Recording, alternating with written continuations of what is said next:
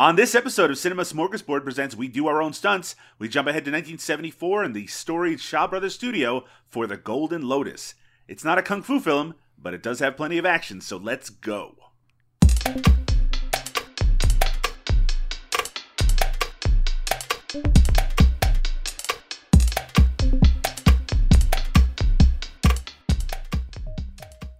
Welcome to We Do Our Own Stunts, a podcast about the life and work of martial arts superstar Jackie Chan. I'm Doug Tilley, and with me, as usual, is the world's deadliest man, Liam O'Donnell. How you doing today, Liam? You know what, Doug? I'm fine. It is what it is. Life exists. we might all die of a mild flu. Who knows what's going on?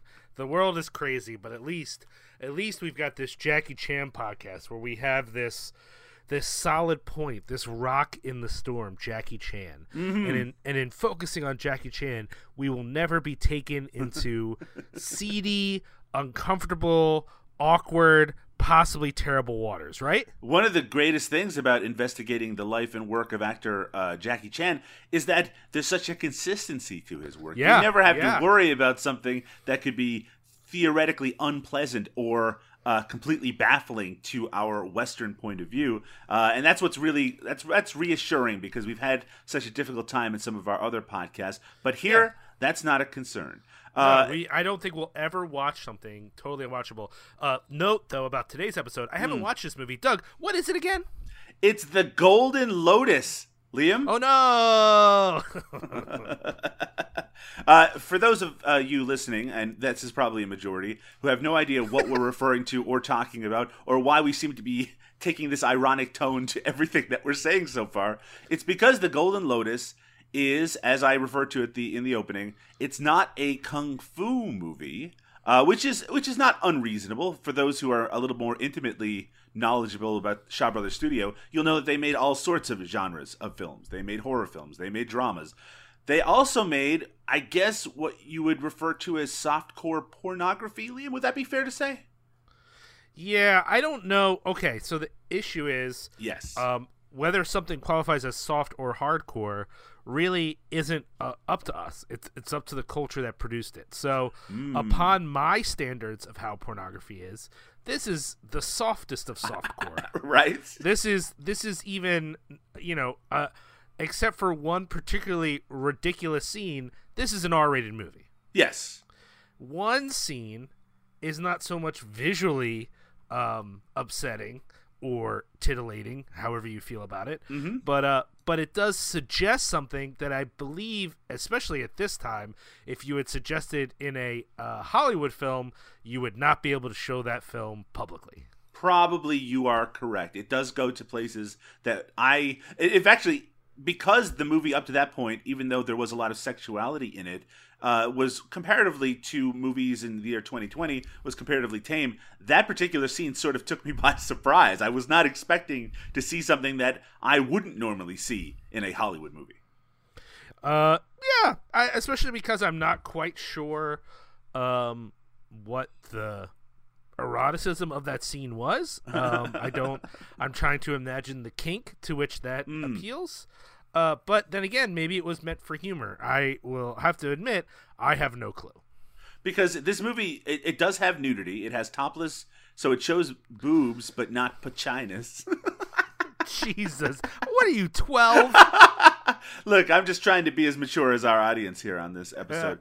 By the way, obviously we're talking very vaguely, but we're going to get into more detail after the break in regards to all of the hardcore smut in the movie The Golden Lotus from the year 1974. Yes, smut and ghosts and domestic violence. Yeah, lots of domestic violence. Very boring intrigue. Well, I mean, we are again, we're going to talk about all that boring intrigue in some detail. But before we get to that, Liam, one of the things that's kind of interesting about us discussing The Golden Lotus today is, now we've podcasted a lot, you and I have, and lately more than probably either of us are very comfortable with. But one of the topics that we've never really gotten into is eroticism, Liam. Eroticism and cinema. And that's something, I think that is a fun introductory topic, just about the idea of, so we watch a lot of exploitation movies, and they usually have some sort of sexual element within them. And for someone watching it from a modern perspective, do you sometimes have trouble squaring your more modern perspective on relationships and sexuality with some of the more dated aspects of sexuality in a lot of these movies? Oh yeah, they for me, a certain kind of erotic film from a certain era works purely on a humor level, and if it's not funny, I'm not entertained because they don't turn me on. I don't understand the various compunctions that they're messing with. I don't connect with them on any sort of way. I mean, it's, I'm sure when I was younger, and we've talked about this on the show a bunch, which is when you were unable, for younger listeners, me and Doug are both old enough that there was a time we couldn't just log onto a computer and see anal. Like, that was not a thing that you just were like, I got some time, I have access to the internet. What's a crazy sex thing I can just see within a matter of seconds? That didn't exist. And so any opportunity to see nudity, let alone the suggestion of sexuality, was like someone was opening a door for you, right? But since then, two things have changed. One, the internet has made all manner of compunction available. There is nothing which you could not watch a film of if you were willing to spend the time to find exactly what you want. Sure. And then two, I've had sex. So, those two big monumental changes in the culture at large. All of these happening in the last 5 years or so, both of these Yeah, things. sure. Yeah, exactly.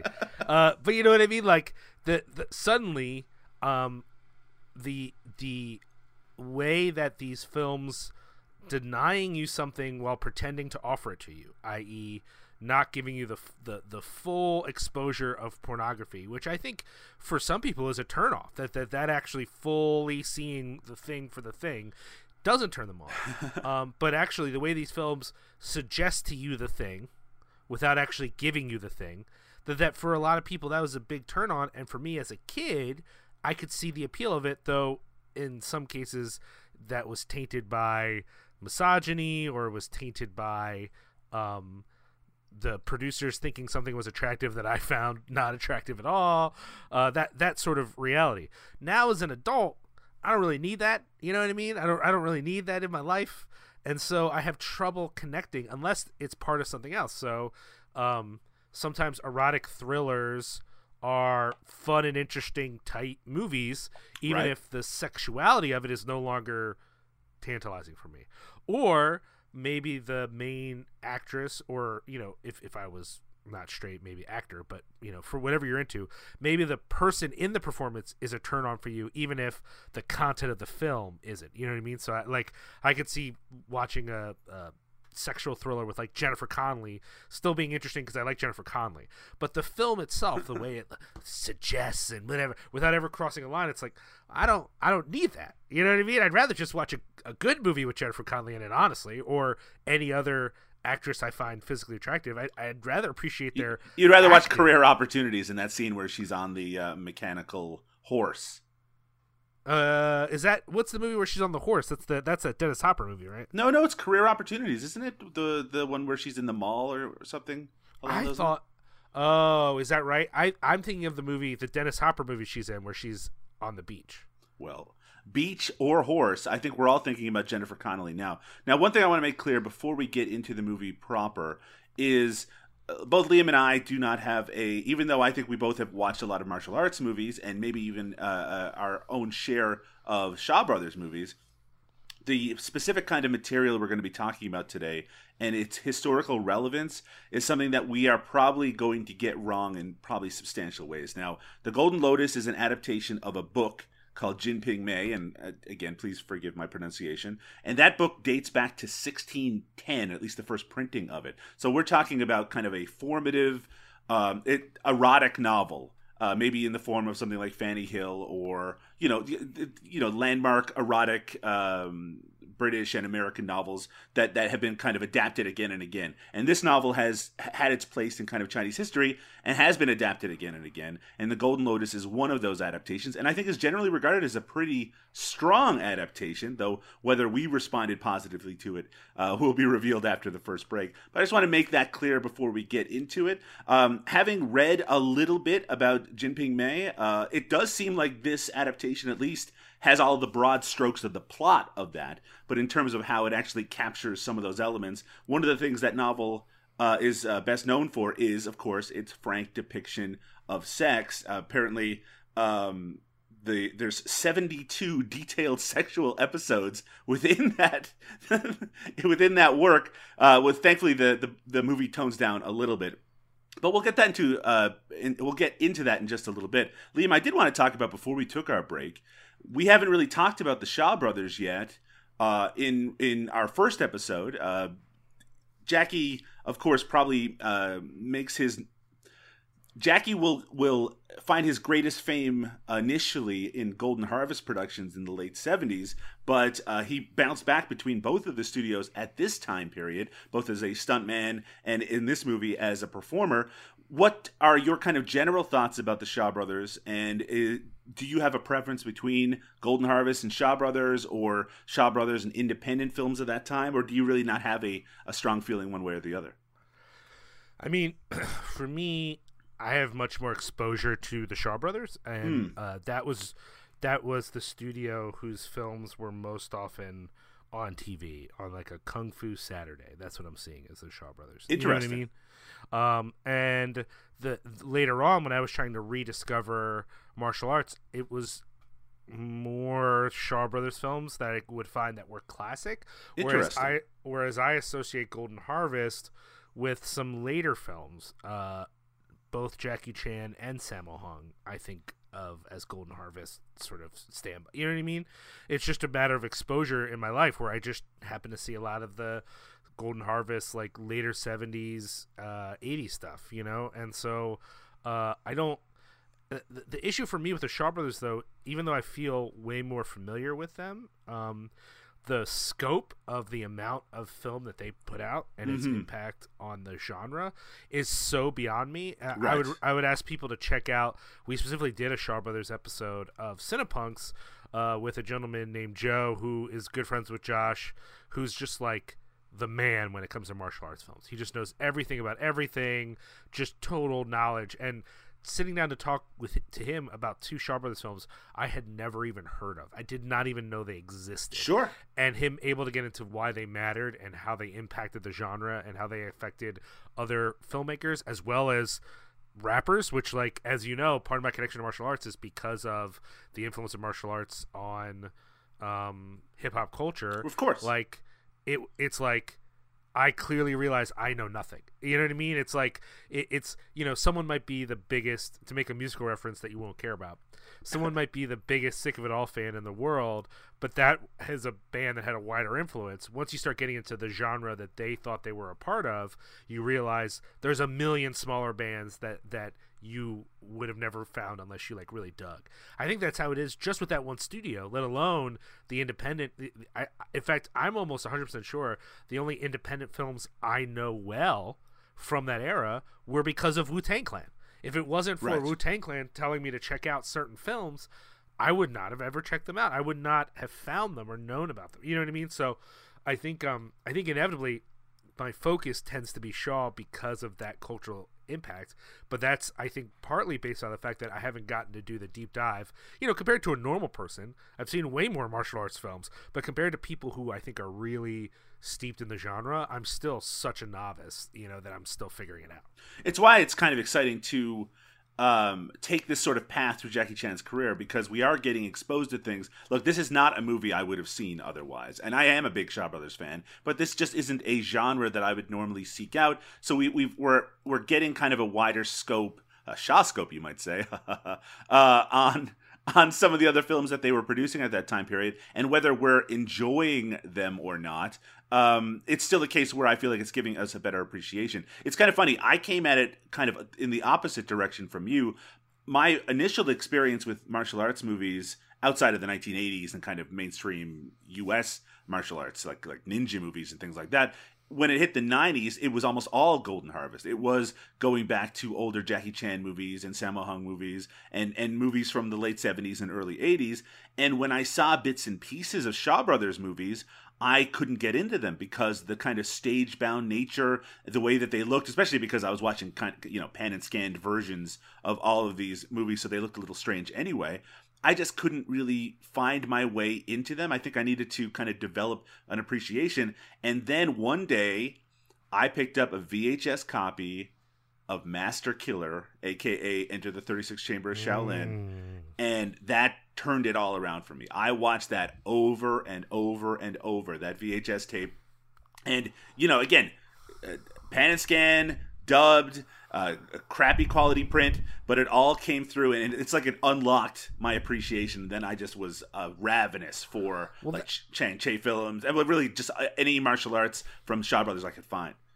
I just think anyone who wants to say that 36 Chambers isn't top 10 martial arts films of all time is just some obscure loving curmudgeon who wants to piss off people. You know what I mean? Like, I don't care if it's the most obvious thanks to Wu-Tang, but like between 36 Chambers and 8 Diagram Pole Fighter, like, you know what I mean? Like, that's a whole world to talk about. You know what I mean? Like, I don't know. I just, that movie is just such an important film, not just, I think, to us as fans, but I think to people across the world who like the genre, and people even who discovered it because of the work of certain hip-hop groups, but man, that movie is just unbelievable. Plus, side note, I keep referencing Wu-Tang, but since you specifically said the English title Master Killer, I have to also name check New York hardcore / metal band Marauder, whose song Master Killer and subsequent video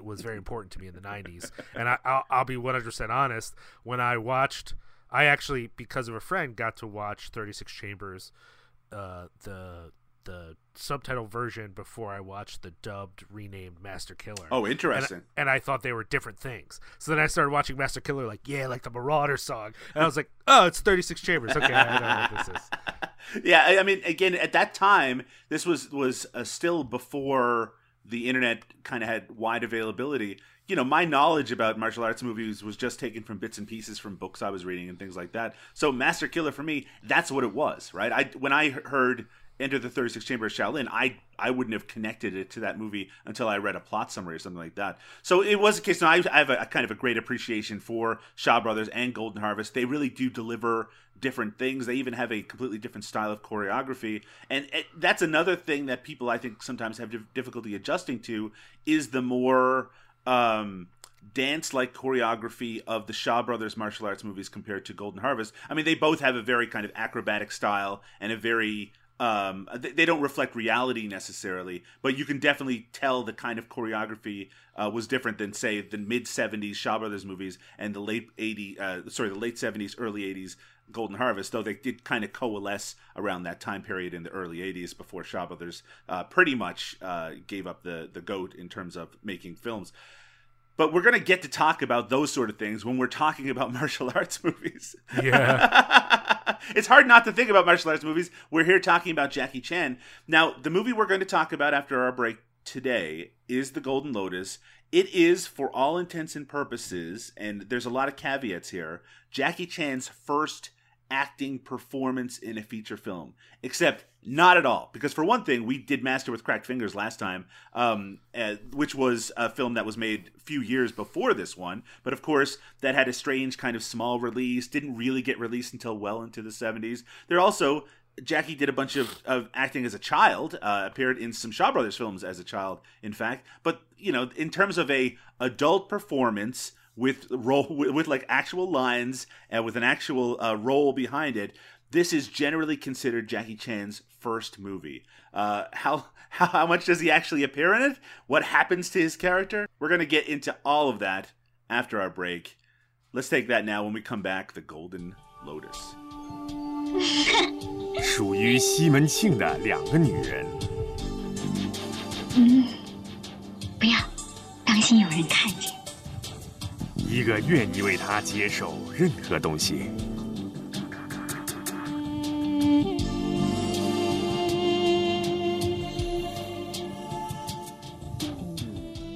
Shimen Ching woos a beautiful woman, Pan Qinlin, and they murder Pan's husband together. However, the adulterer and adulteress don't get to share a wonderful life after their crime.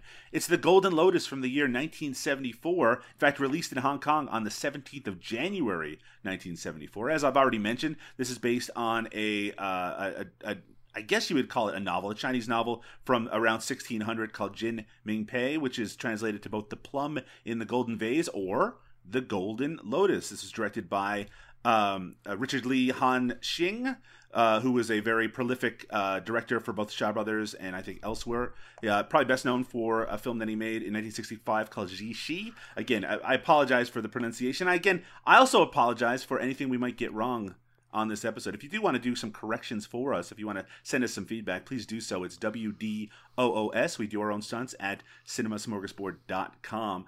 Liam, I'm going to guess that this was your first experience with The Golden Lotus. Oh, 100%. This is a film I had never even heard of, let alone the storied history behind it, the impact of the novel. Though I will say, watching the film, I think if you've watched enough films, you will be able to pick up after the first act that this has to be based off a book. Yeah. Just there's no logical way to explain what's happening other than this is a property the directors assume you have some familiarity with, but not enough that they don't do a little bit of work trying to explain what's happening. You know, we talked a little bit about Golden Harvest and Shaw Brothers before the break, and one of the differences between, and I don't want to, just say in general that it's always like this, but one of the differences between the films those two studios were putting out is that Shaw Brothers films always felt like more planned out productions. There's a tale, maybe apocryphal, that a lot of Golden Harvest films in the late 70s, they were kind of making up the story as they went along, and you can kind of feel that in some of their plots, which just, a lot of them are very similar, a lot of them go off in weird tangents. This feels like they knew exactly the sort of story that they were telling because they were doing an adaptation, but that also means that the film has this very strange structure where the first half is one tale, and then the second half is like a different story, and that second half sometimes zooms ahead by years, and all these plot things happen in a couple of minutes before things slow down again. It was a very odd watch for me because of my lack of familiarity with the source material. What did you think of the movie overall, Liam? I think I have to you've been doing this work, but let me co-sign what you've already been doing, which is there's some caveat to be made. We're not familiar with the book. The book has a huge cultural impact. I mean, if you watched any number of films either about the work of Marquis de Sade or about him as a person, your immediate response might be, why does anyone care about this? You know what I mean? And so for me, as someone who's not in the culture, who was unfamiliar with this part of the culture, who has no experience with it, who actually has 4 semesters of East Asian history, and we never talked about this book, like there's a lot of ways that I am alienated from this. Sure. And so I want any criticism I have to come with a little bit of a pinch of salt. That being said, this was almost unwatchable. In the whole movie, which is a very long movie, the only part that was at all endearing was that this guy sucks. That's it. That's not enough to carry a film for me. Again, if I felt differently about the historicity and importance of this text, I'd probably feel a little bit different. But for me, it's not sexy. It's not interesting. It many times is boring, and it doesn't have. There is a comeuppance, but the comeuppance is not in a way that's satisfying for me, so I just ended up feeling bad. You're right. This character is kind of a strange character to have a movie center around, because while he is presented in some manner as pathetic, he's also there's also a strong suggestion that he's more of a man than any other male character that we see in the movie. And in fact, they go out of their way to insult and mock the other male characters in the movie, whether it be Pan Qinlin, who's kind of the female central character of the first half of the movie. her husband is a dwarf who sells pancakes, I guess, in this town, and the kids in the town just mock him mercilessly, and it's just like he's presented as particularly pathetic. And then, there's another character, and her husband is a drunk and seems to be completely unaware about anything that's going on. And we have another character who's a doctor, and he is unable to perform sexually. I mean, even though Xi Ching's character is really kind of a sad and pathetic person in a lot of ways, he also is someone I think that we're supposed to not admire, but maybe have kind of a certain jealousy about, because all anyone seems to know about him or care about is the fact that he can perform so well sexually. The women in like his concubines, they're all obsessed with him because he's so good at sex. Like that's their deal, right? They're literally hanging outside his chambers and writhing in ecstasy at the idea of him having sex with them. And I mean, it's I want to suggest that the movie wants to have it both ways. Yes. It wants to tantalize you with his unbridled sexuality in a culture in which, ironically, it's considered more sexy for these women to be barely stoked on it. Like they want to have sex, but then their performance of sexuality is all about pretending like it's very pleasurable, that they're not having a good time. You know, like being there, it's not like American porn where everyone's screaming and acting like every smack is like the most exciting thing they've ever had. Their performance of sexuality is about being restrained, and his performance of sexuality is about being fully enough, going as fast and as crazy as he wants to go, and not being concerned for the well-being of the person that he's having sex with. That's his sexuality, and the film wants that to be tantalizing for the audience. It also wants to be a morality tale. I think the point of the movie is that he sucks and that he paid the price for his badness, but I think it's a morality tale only to sneak in all the fucking.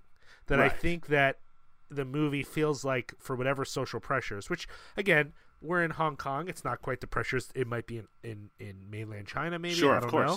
But there are pressures on them, and I think in order to appeal to a broader diaspora audience, the film has to end with him getting the whatever. But from what we read about the book, that's not dissimilar from the book. I mean, the book has 70 some whatever fuck scenes, and then he's got to end the movie with the bad karma, or the book rather, with the bad karma. So clearly the book is also like, here's all these hot stories, but don't worry, he gets it in the end. It's this way of saying you can have satisfaction as long as you also have some sort of moral reprisal at the end. You know what I mean? And so that's I think where the movie is so confusing. In order for him to be hot and the audience to be into it, he has to be the only viable male on screen. There's never another man in the whole movie who doesn't have some deep flaw. But it also has to end in a way that's like, yeah, he was a bad guy who got what he deserved, which is like a weird mixed message to give the audience. There's also, I do at least think that the movie is aware of his hypocrisy, especially when it comes to the fact that he can go out and cavort and have relationships with any woman, married or not, that he encounters, while his concubines are at home. And there's one sequence where one of these women has been accused of having an affair or sleeping with a man that wasn't him, and he just whips her mercilessly. And of course, how ridiculous that is when I think, just in the scene before, he was trying to woo his neighbor's wife, that sort of thing, right? But that same woman watched him have sex with her handmaiden. Yes, that's true. I mean, again, there's a there's a complex weaving of morality on display here. Now, I do want to talk about the fact that the movie does have sort of two kind of halves and two kind of different stories that they're telling here. The first one's kind of simplistic. In fact, it's very easy to sort of follow. Basically, this lead character, Xi Ching, this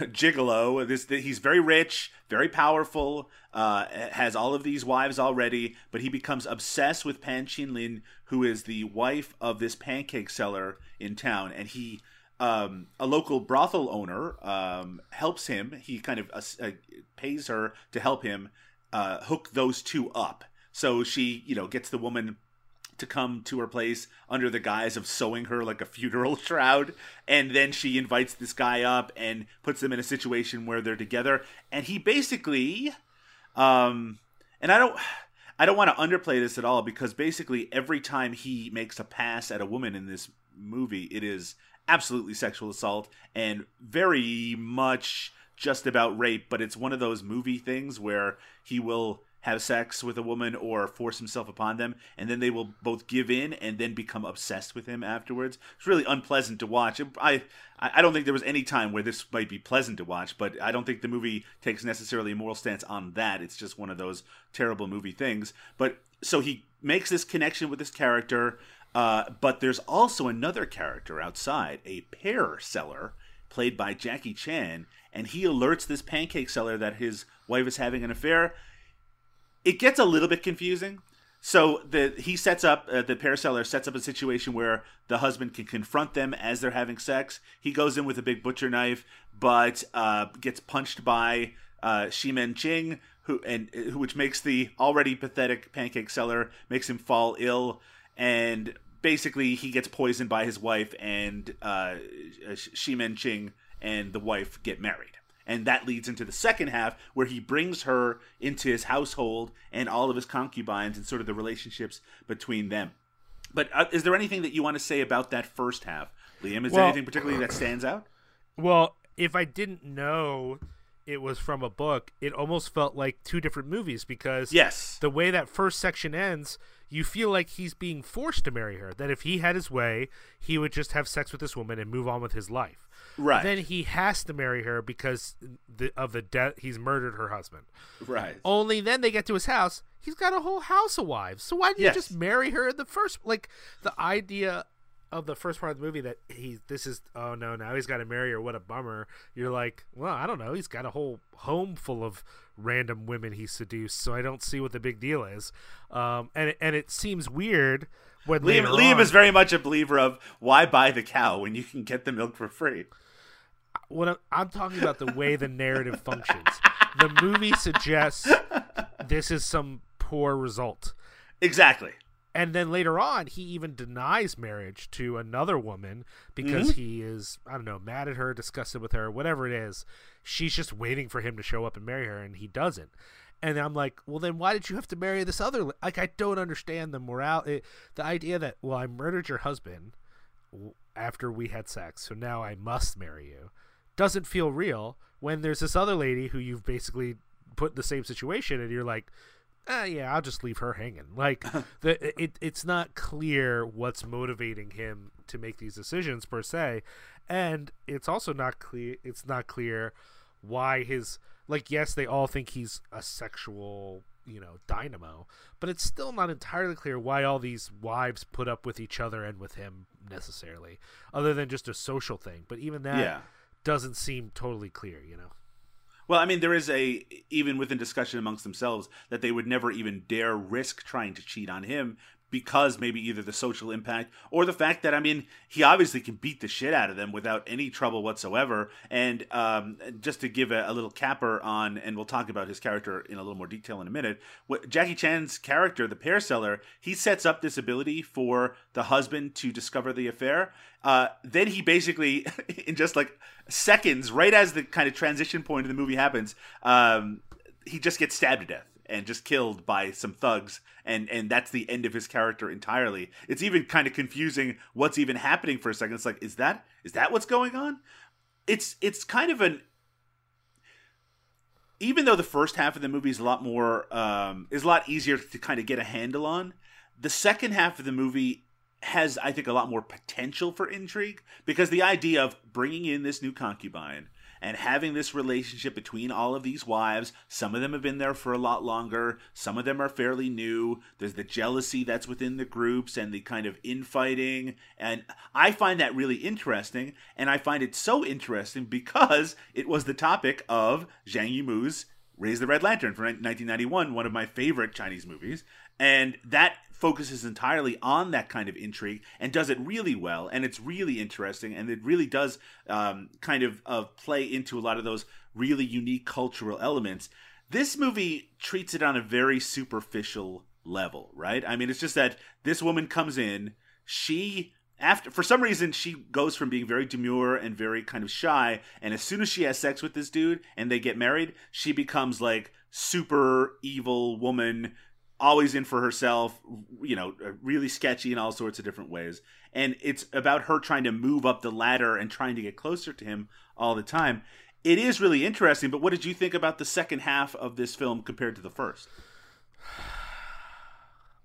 There wasn't a big change for me as far as my enjoyment of the film.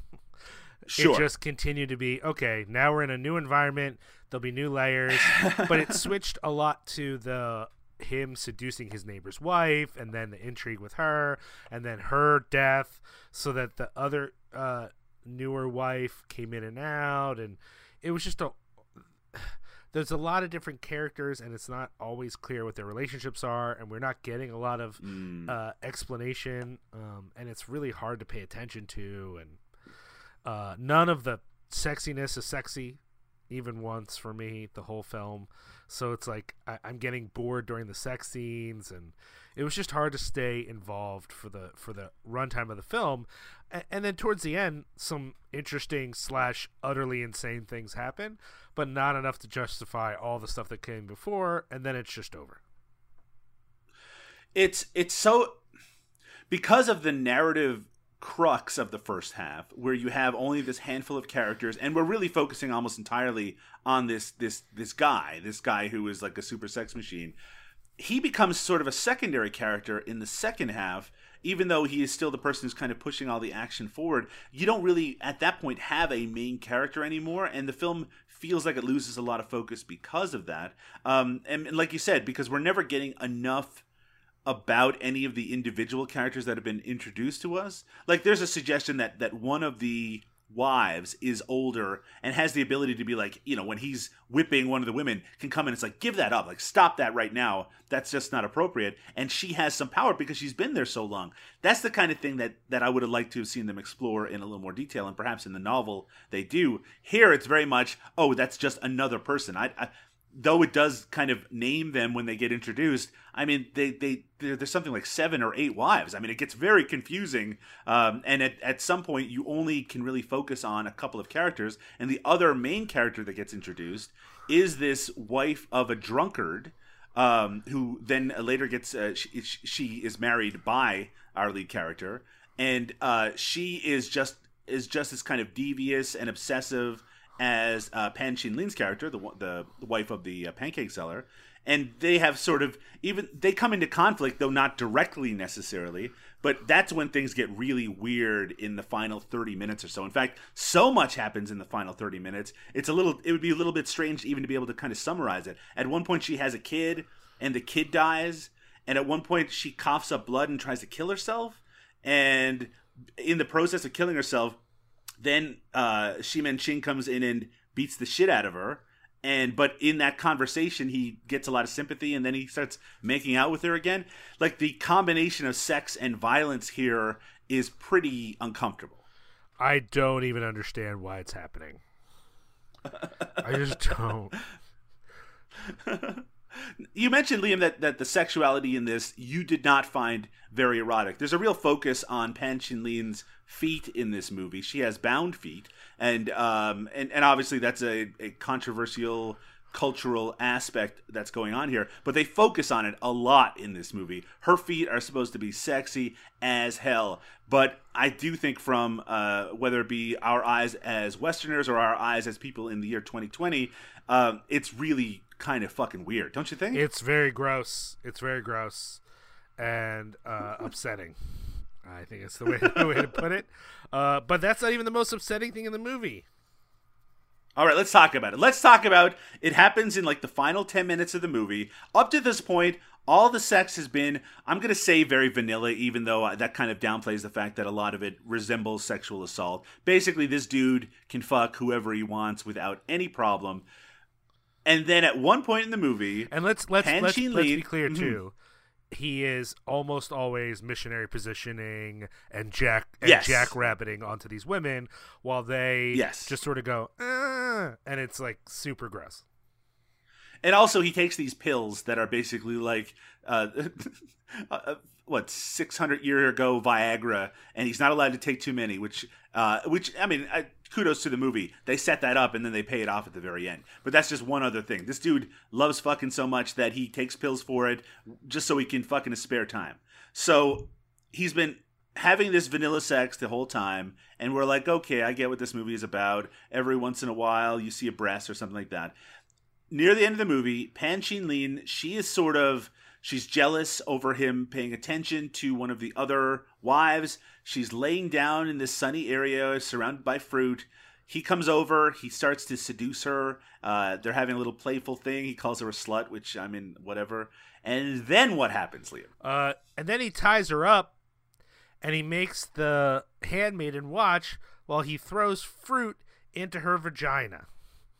Yes. And you don't see it, like, it's not explicit, but, you know, she's as naked as they can get away with, and they make it really clear what's happening, and it's not obvious to me whether this is supposed to be funny, shocking, or sexy, or all three. Because for me, it was none of the above. It's especially because there's that bondage element to it, right? Which, I mean, there's an eroticism that would be certainly non-standard for the time, but we see in a lot of films, even throughout the rest of the 70s and 80s, being more presented and more up front because of kind of mainstream acceptance of that sort of thing. But that's not what really this is about. I don't think it's necessarily about bondage. I think it's about submissiveness. But I do think that the movie, I don't know if it's meant to be funny. I mean, that's a really good question, Liam, whether it's meant to be funny. I do think that he's supposed to seem somewhat sadistic because the handmaiden is very resistant to even looking at what's going on. And it is so much more extreme than anything we saw up to that point. It is really kind of unpleasant, especially because every time he throws a piece of fruit, we get a close-up of Pan Qinlin's face, and it's hard to tell if she is enjoying it or she's finding it painful. But that's just, I guess that's part and parcel about the confusion that this movie provides. Well, yeah, I mean, I would say that is the missing element, right? Because the movie sexualizes her pain and all the women's pain such that they are never allowed to experience unambiguous pleasure, that every sex scene is expressed with a feeling of pain. And let me just be as explicit as possible here about this point. This is not unfamiliar to anyone who's ever seen, let's say, hentai or any of those sorts of porn, and it's present in American pornography as well. This idea that the intensity of the man means that this should both be pleasant and unpleasant at the same time, and that is part and parcel to sexuality, which is such, by the way, a male-focused view and a patriarchal understanding of what sex even is. And so because they've made that clear the whole film, all these women are so addicted to him that they can't even imagine a world without him.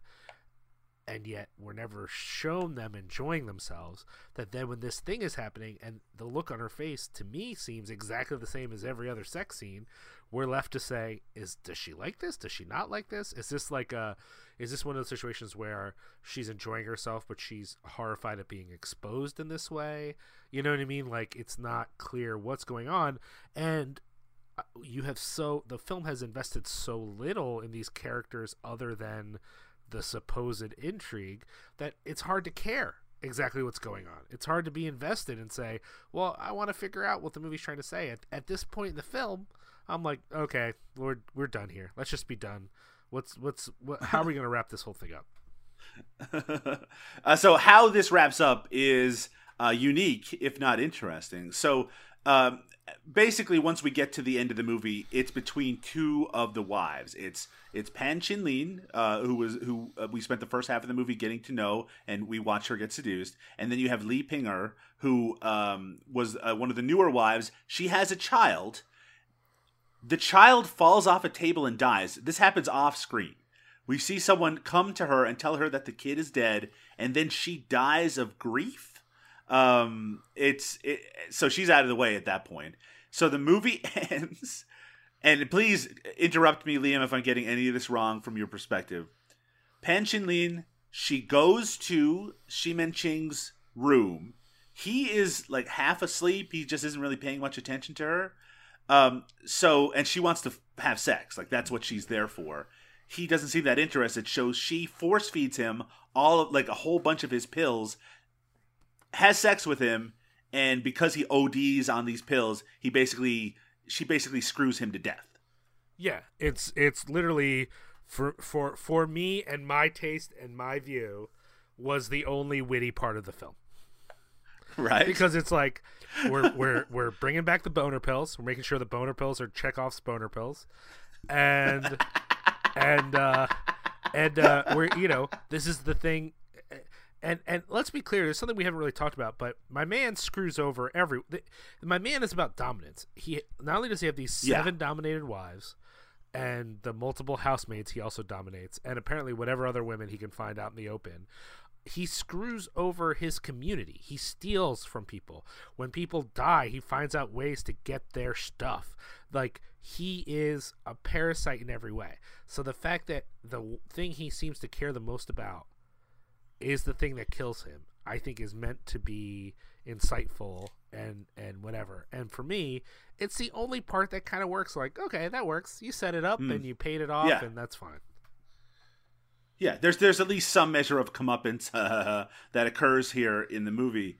I mean, you're right. I mean, and that's the thing. Like, as the movie starts, and even as he's seducing this woman, he's shown as being this kind of not empathetic. He's shown as being a real dick, but not being evil necessarily, just super horny. But the second half of the movie makes clear this guy's like a gangster, right? I mean, he is stealing money, he's putting people in jail, he's murdering people. I mean, he is a real bad dude, so he deserves to be punished in some way. And what better way to punish such a Lothario than by having him, sexed to death. So that's what happens to him. We get a little voiceover at the end saying basically that, that he never would have expected that to happen, which I guess no one really would. But we don't really get a lot of payoff, but that's par for the course for a lot of Shaw Brothers movies as well. Liam O'Donnell. We got to talk about Jackie Chan, the beloved martial arts fixture. I know he has spoken about this movie in the past. He seems somewhat ashamed of it, though I do think that a lot of write-ups about this movie, they make a lot of hay about the fact that he was in a porno movie. When this is, I mean... Come on. Look, there's some weird-ass stuff here, but... comparatively, even to what was coming out in the United States, I mean, this was the era of Deep Throat, right? I mean, sexuality was coming into its own in American cinemas at the time. People were going into strange and interesting places, and this is just kind of following suit, I guess, in some way. I just think at this point in our history, to look back at a movie like this where you don't see a single genitalia at all and say, like, it's a porno, it's just like, come on, guys, really? Yeah, I know, right? So Jackie plays Pearseller Brother Yun. His is the first voice that we hear in the movie, though I don't think it's actually Jackie Chan's voice. Selling his wares. He's seen as mischievous. I don't know if he's supposed to have any sort of moral center or if he's just causing trouble, but at the very least, in the first half of the movie, he's the one who sees what's going on. He sees that the brothel owner is trying to help set up these two characters, and I guess he's already sympathetic or friends with the pancake seller, so he's the one who puts the death of the pancake seller into motion, though unintentionally. So he's actually a kind of a major part of the plot and gets a decent amount of screen time in the first half of the movie. What did you think of Jackie Chan in this movie, Liam? There's almost nothing to think. There's almost nothing to think. He doesn't do any Jackie Chan stuff. You know what I mean? He's not funny, really. He doesn't do any cool physical stuff. There's no slapstick of any kind. He barely acts, And in a way, when the movie first starts and you don't have the full scope of how evil this man is, then Jackie Chan's kind of just a snitch. You're like, look at this. Yeah. Look at this snitch-ass snitch. Just snitching on my man who's just trying to get his rocks off. And it's only as the movie progresses that you look back and go, you know what, that Jackie Chan guy was right. He was right to snitch on this guy. This guy's the worst. Because at first... Though, in retrospect, maybe he shouldn't have snitched because snitches get stitches, or in his case, a funeral. Yeah, a literal funeral. Yeah. No, but you know what I mean? Like, there's just not much to the character. He's not... I'm assuming him not being proud of the role is because of the kind of movie it is, but I could also see him not being proud of the role because he doesn't do much. He doesn't get a chance to do a whole lot. It's not that he's unimportant entirely, but his impact is not what it could be. And so for me, I like Jackie Chan to be doing cool stuff and be the star of the show. So it was a bit of a disappointment. There is some uniqueness in seeing Jackie Chan as a supporting performer in a non-martial arts movie, just as an actor. And yeah, it's certainly not the image that Jackie would cultivate later in his career and still does to this day. And whether that's accurate to the person he is or not, I think is something that we'll probably talk about in future episodes of this show. But at the very least, the image that he wants to present to the world is fairly squeaky clean. And one of the kind of defining aspects of a lot of his martial arts characters in the 70s and 80s is that they're very sexless characters. Right? I mean, these are not erotic characters. Any sort of relationships they have with women are very chaste, and they're very kind of teenager-ish. And there might be a scene where he accidentally grabs a woman's breast or something like that, and then he needs to be shown to be like ashamed, and there's some sort of comical moment made of that. But for the most part, sexuality is not really addressed in a lot of those movies. So to see him in a movie where he's surrounded by that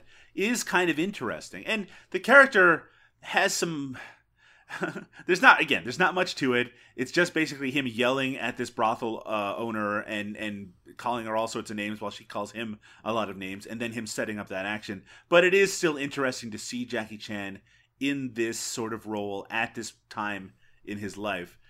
Just the very fact that he would even be offered a role like this, because we might think of him as solely a martial arts performer, but then again, his training was in all sorts of performance, including acting. So why not have him as a acting piece of an ensemble like this? But that said, if you're seeking out the Golden Lotus for a Jackie Chan performance, I think you may end up being sorely disappointed. Yeah, there's just not a lot there to hold on to. And I agree with you. It is cool to see him. I wish we had more roles from him that weren't just what we come to Jackie Chan for. I don't want to limit him to either his humor or his martial arts or his combination of both. However, this is not it. Like, there's just not much there. And what's around it isn't great either. If this was a totally charming movie in which he didn't have a significant role, that would still be worth watching to me, and that's not what this is. So I guess I should ask, Liam, would you recommend The Golden Lotus to anybody? No, under no circumstances. Very, very kind of simple response there. Yeah, it's a rough watch. I do think there's some interesting, especially when you take it as an adaptation of a very popular and very influential literary work. And in that context, I think there's a lot to unpack here. But coming at it without any of that background, it's a real slog. It's very long. It is almost 2 hours, and it has a lot of dramatic elements that have aged particularly badly, and that's not just the sexual elements, just a lot of what's on display here. It might be reflective of attitudes that you might be interested in investigating more, but for me, I can't say that I enjoyed the experience very much. But that is just this movie, Liam. There's lots of Jackie Chan material to go before we get to sleep. The funny thing, Liam, is that we're not just going to be watching movies. We're doing everything. Everything Jackie Chan. Isn't that exciting, Liam? Yay. So, Liam, I don't want to concern you, but we are not done with Jackie Chan and sex. Oh, no, really? No. In the next film featured on We Do Our Own Stunts, it's 1975's All in the Family, which is a film that features one of 2 sex scenes that Jackie Chan has performed in his entire career. The second one wouldn't be until Shinjuku Incident decades and decades later. But this is probably I can feel when your do we concern. get to the action? When do we get to the action? And I don't It's a mean kind of blinking, action. and I don't mean blinking.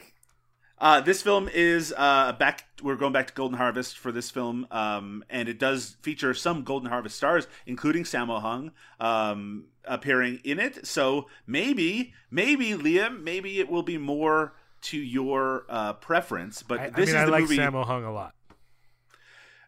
just as a quick quote, and we'll probably reiterate this on the next episode, this is from Jackie Chan talking about All in the Family.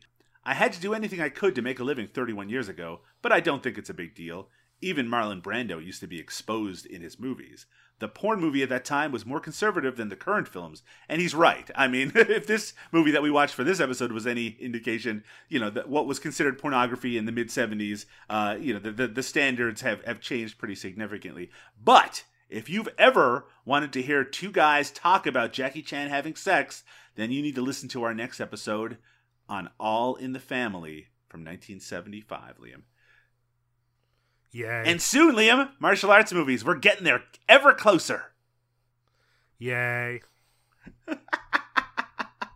Think about how good it'll feel. This is like hitting ourselves in the head. It'll feel so good when we stop. Yeah. Liam, I know you have a family to get to. Where can people find out more about Cinema Smorgasbord?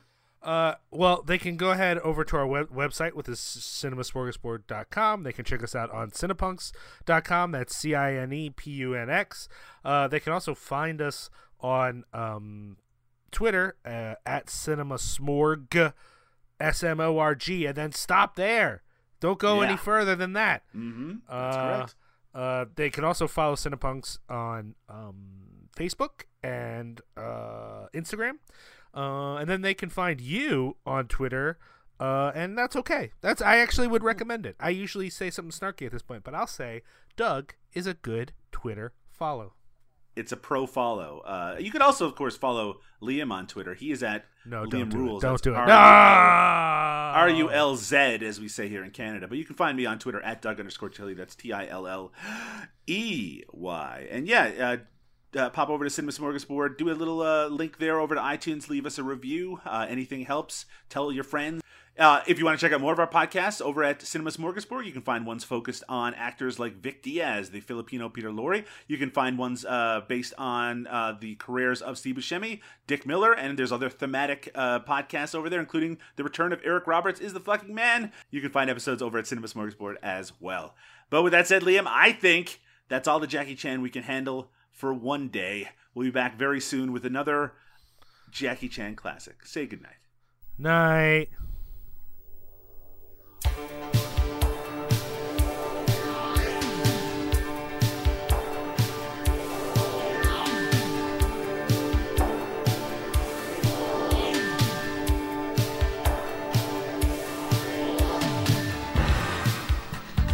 練功夫嘅人就好似萬能嘅超人一樣，佢哋神乎其技嘅本領，能人所不能，將武術中嘅技巧變成為令人驚歎嘅優美動作。From